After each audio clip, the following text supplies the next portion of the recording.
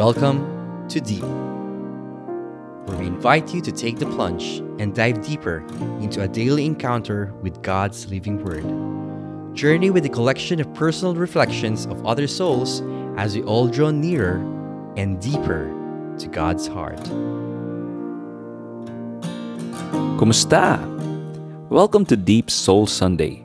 I'm Jay Aruga of the Jay Aruga Show podcast, and today we're reflecting on the Gospel of Luke, chapter 12, verses 49 to 53.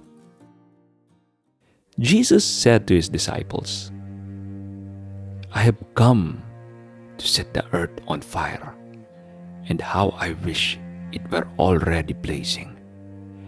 There is a baptism with which I must be baptized, and how great is my anguish until it is accomplished. Do you think that I have come to establish peace on the earth? No, I tell you, but rather division.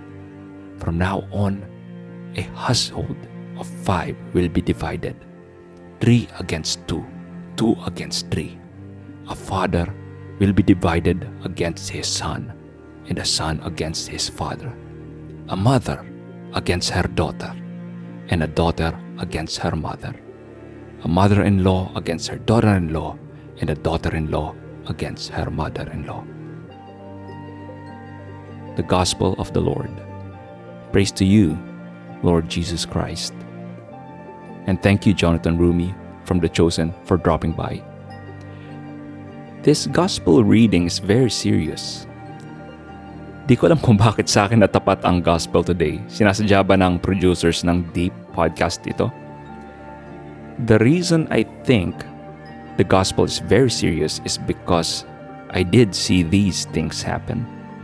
A father divided against his son, a mother against her daughter. We saw people unfriending each other, blocking each other in social media. It happened last May 2022, but all for the wrong reasons.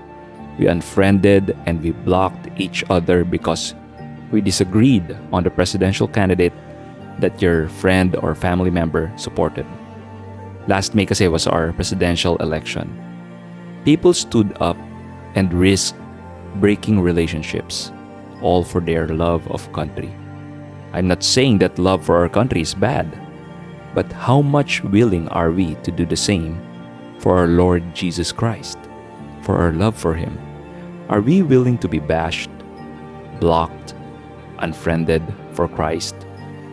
I was a member of a group chat where a presidential candidate, beloved by some, is being badmouthed, and the supporters of this candidate passionately defended this guy. But when Christ's body, the church, is on the chopping block, did we ever stand up to defend her? There are many issues today where we can help explain the church's teaching on moral issues. The passing of the divorce law is being discussed again.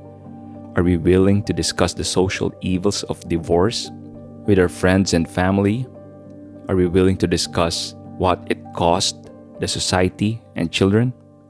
The same way we were willing to discuss the merits of voting for a certain candidate last election, his or her achievements, qualifications, and platforms. How about abortion? Has your belief in abortion changed because the candidate you've been supporting approves abortion for the hard cases? I'm not saying you argue with friends and family until they disown you. All I'm saying is that we dialogue out of love, with charity in your heart. The big difference between defending a candidate and defending the Lord and His teachings is that a political candidate is fallible and even flawed. He or she will mess up one day, and you'll be left either disappointed or continuously defending him or her, even when what they're doing is already wrong. With the Lord, you can be sure that you're on solid ground. How can't He be? You'll simply just be defending the way, the truth, and the life. And there's no losing when it comes to defending the truth. So the question now is, what's silencing you from telling the truth about Christ? The word martyr came from the Greek word martyr, which means witness. In Acts, the apostles there showed great boldness in the face of danger. They're witnesses of Christ. Peter and John spoke in front of the Sanhedrin in Acts 4, carrying only the name of Christ as they were interrogated. Christians are still the most persecuted people in the world today. Open Door USA conducted a study saying that there are still 50 countries in the world today where it is dangerous to be a Christian. Every day, 13 Christians worldwide are killed because of their faith. Every day, 12 churches or Christian buildings are attacked.